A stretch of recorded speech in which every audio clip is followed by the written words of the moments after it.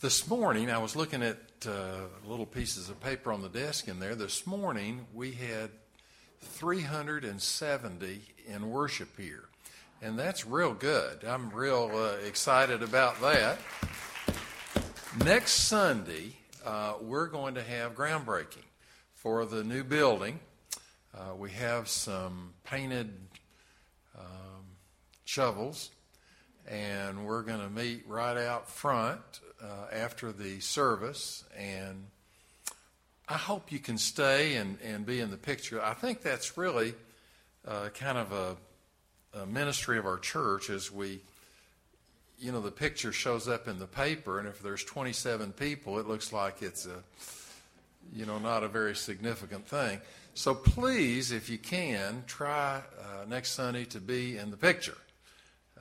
We want to have as many as we can, and that'll be the last picture like that we'll be taking for a long, long time. So please show up and be there, and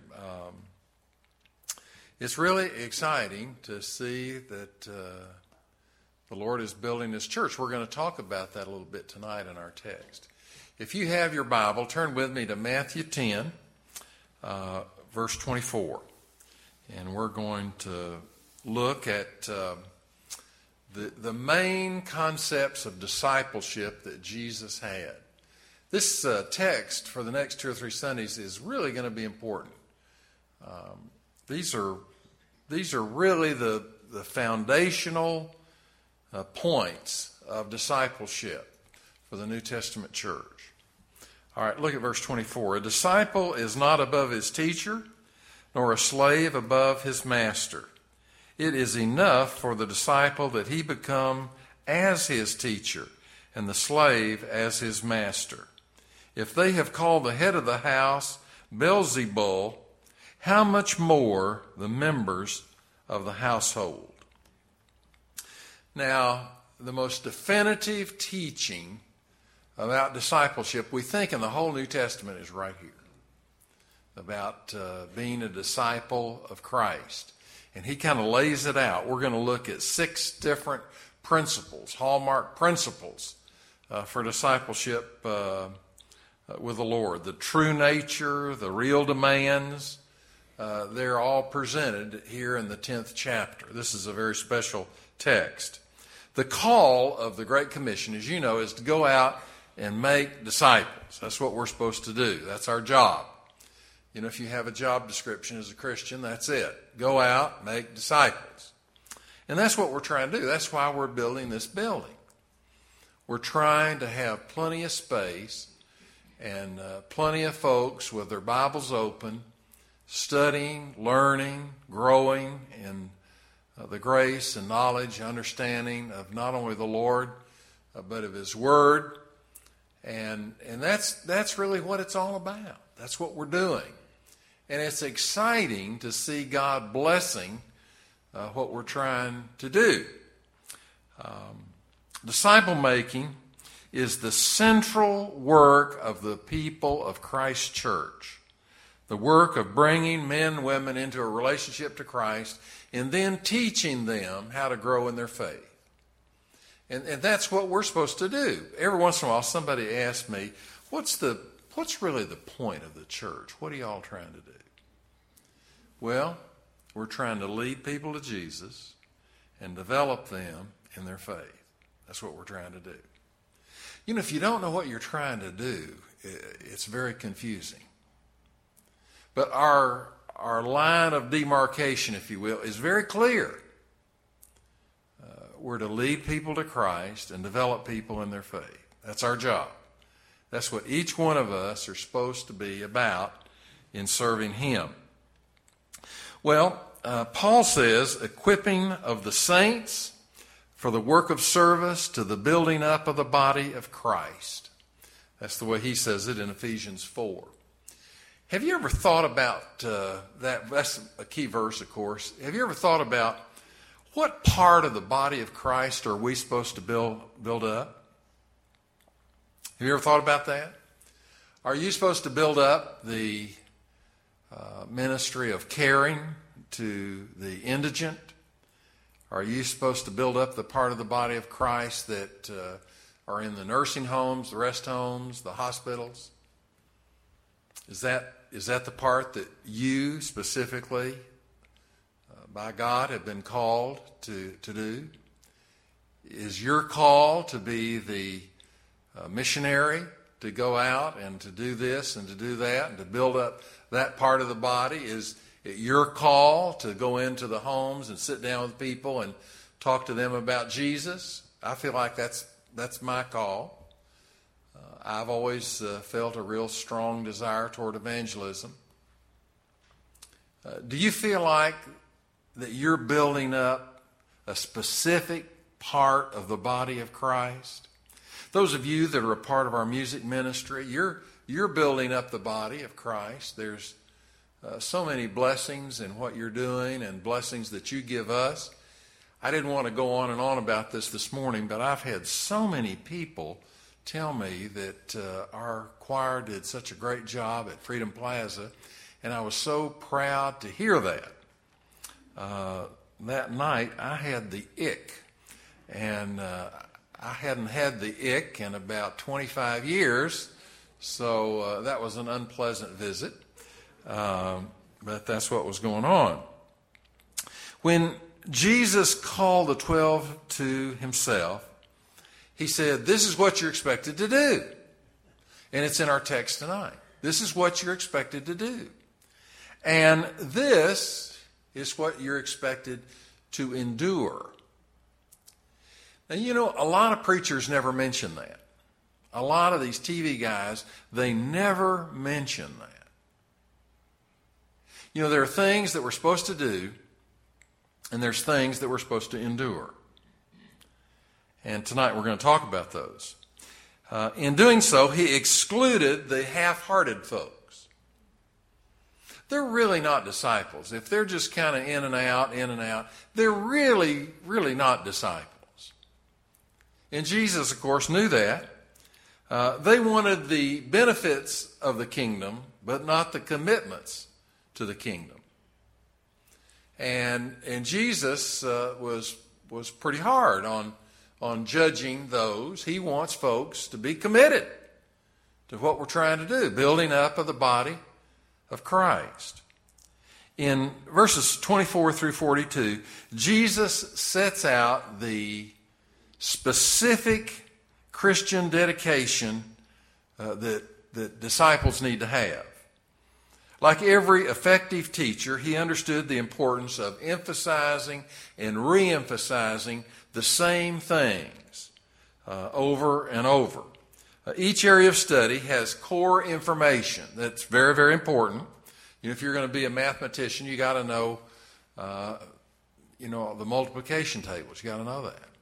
You got to know how to add, how to subtract, how to divide. You got to know that. Well, the core information is absolutely foundational to being a good teacher in the Christian faith, and we have to reinforce that regularly. You know, I had somebody say to me one time, you know, I come to church a lot, and it seems like every 2 or 3 years I hear the same thing. And you know, I try to be sensitive to that. I work real hard at finding some great illustrations.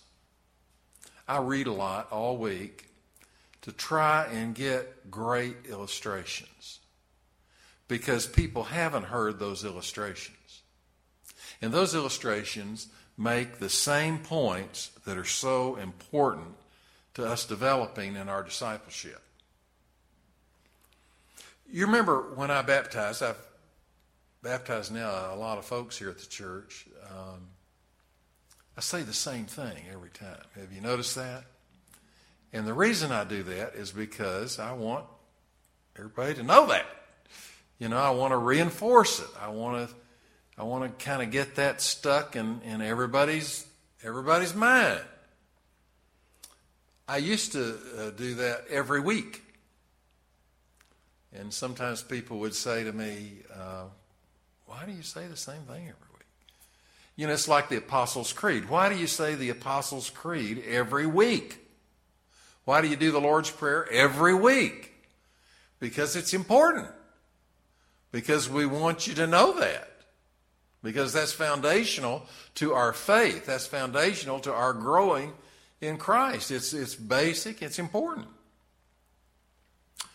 You know, one of the greatest, if not, this sounds funny for a preacher to be saying this, if not the greatest teaching tool in the church are the hymns. Did you know that? You know why? Because the hymns repeat. You know, when you sing the hymn 50 times, you begin to learn the words. And when you sing them 500 times, you know the words. And when you know the words, you know the theology. I've read a lot of studies that say that the singing of the great hymns of the faith is the greatest teacher of Scripture there is. And it's so very, very important. The Lord is here providing the 12 apostles with this basic body of material on discipleship. He'd repeat these truths over and over, not only to the disciples, but to the multitudes that followed him around. And he wants us to repeat them. If you're a Sunday school teacher, if you're a missions leader, if you're this, if you're that, he wants you to repeat it again and again and again so that people will know it. I don't know if you've been watching the news this week, but one of the most distressing things I've seen on the news in a long, long time, our country is talking about doing some edicts against Israel.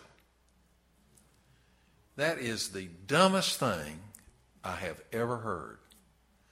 The Scripture says that those who bless Israel will be blessed, and those who curse Israel or try and hurt Israel will be cursed. When we start doing edicts against Israel, we're on the wrong side. And I mean, that has just bothered me so much this week. That is wrong. There's no question, but that is wrong. If you're a student of Scripture, you know that that is wrong. I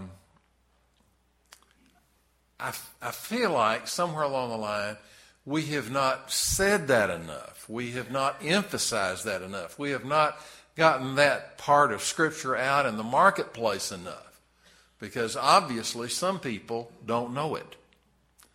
And it's crucially important. Florence Nightingale wrote in her diary, "I'm 30 years of age, the age at which Christ began his mission. Now, no more childish things, no more vain things." Years later, near the end of her heroic life of service, she was asked the secret of her ability to accomplish so much for the Lord. And she said this. She said, "I've held nothing back from God." That is exactly what Jesus is talking about in this passage. He says, I want you to hold nothing back. I want you to give it all. Because Jesus refused to disguise or minimize the cost of discipleship. Some people said, well, whoa, that sounds rough. I don't think I want that. That doesn't sound good. You know, there are thousands and thousands and thousands of Christians being slaughtered during these days, these very days, because they're believers. You know, we've had this lady who came in and did the Voice of the Martyr presentation, and she had these unbelievably huge numbers of people that have given their lives for the Lord. Well, that's true. It's happening every day all around the world, primarily in Muslim countries. And we, of course, want to be supportive of those folk that are godly Christian people that are living in other places. We need to follow him, and we need to identify with him.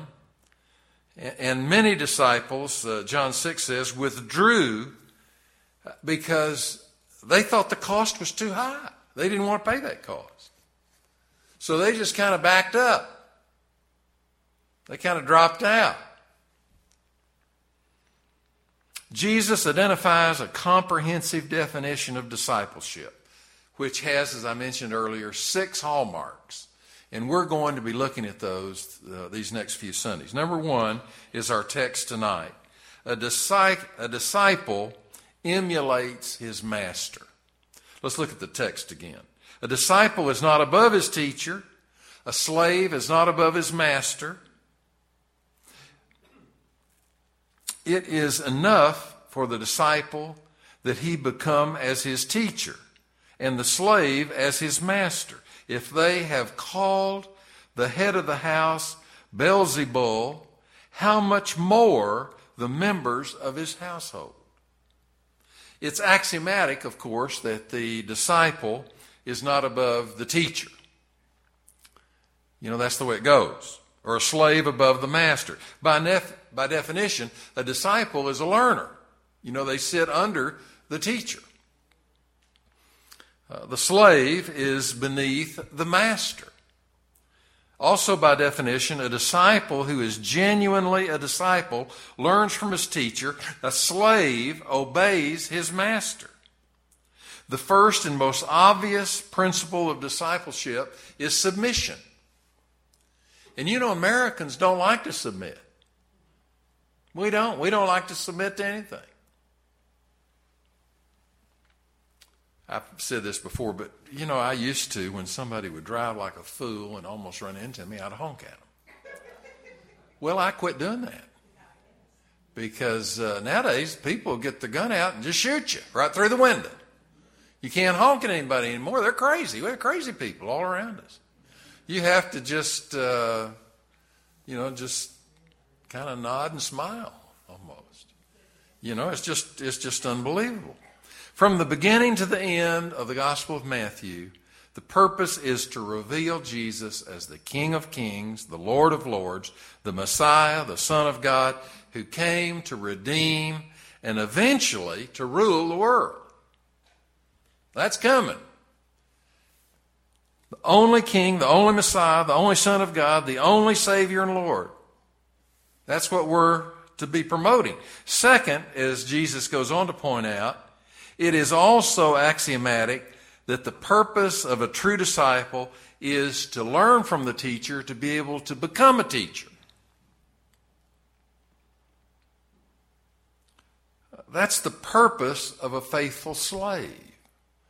To learn what the master thinks, to learn what the master prioritizes, so that they can become a very right-hand person to the master. The function of discipleship is clearly stated in the Great Commission. I command you to observe all the things that I've told you.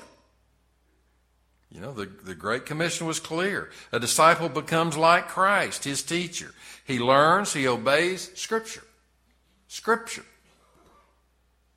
The logical result of being like Christ is to be treated like Christ. And that's a bit of a rub. You know, these thousands and thousands of people have died that have been slaughtered. They became more like Christ. And that's what got them killed. If they have called the head of the household Beelzebul, how much more the members of his household? Family members, servants, should not expect to be treated better than the head is treated, the teacher or the master. In fact, they're going to be treated worse. The true disciple does not demand to be accepted or loved by the world. You know, if you're thinking, if I'm a great Christian, everybody's going to love me and smile and be real kind to me, sweet to me. No, that's not right. When the Lord was rejected, the Lord was crucified, that's what happened. When he lived out his life, when he taught these principles, when he lived these principles, it got him rejected and crucified.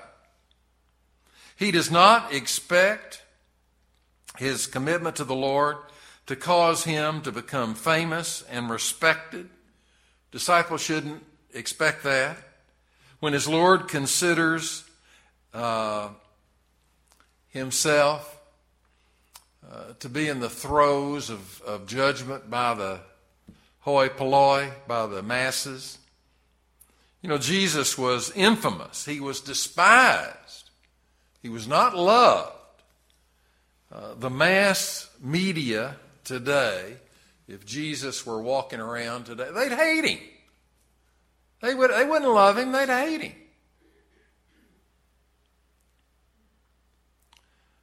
Beelzebul is I don't know, what does your translation say? Does it say Beelzebul or Beelzebub? This was originally a pagan Canaanite deity. The name by the Jews has long been used for Satan. This is the name for Satan. Jesus' point was that if people called him Satan, they would surely call his disciples Satan. The Pharisees had already done precisely that. You remember when he was casting out demons, they said, you know, Jesus is doing what he's doing by the power of Satan. That's what they said. Jesus repeated his general warning to the disciples many, many times. As noted earlier, one of his last discourses, he said, if the world hates you, remember that it hated me before it hated you. As Jesus had already explained, his disciples are not hated because of who they are, but it's because of who Jesus is. And you're following Jesus. It's a badge of honor, folks. It's a badge of honor that we can wear to follow our Savior. The more we emulate Christ, the more attractive we will become to those God is calling to himself. But at the same time, we will become more unattractive to those that are rejecting God, because they want nothing to do with God, and I assure you, they want nothing to do with us. A disciple gives reverence to God, not to the world. Well, I feel like these words tonight are very, very important. You know, you don't hear this kind of thing on TV, on the radio preachers. You don't hear that. And it's important, it's true, and we need to know it. Well, tonight we want to have a moment of invitation. If there are those here that have been thinking about trusting Christ as their Savior, we want you to do it. If there are those here that would like to come and join with our church, this would be a great time. I joined the church on a Sunday night, and tonight if you're here and you feel the leading of God on your life, then just step out tonight and take a stand for him. I'll be waiting for you to come right down here at the front. Let's stand and sing together.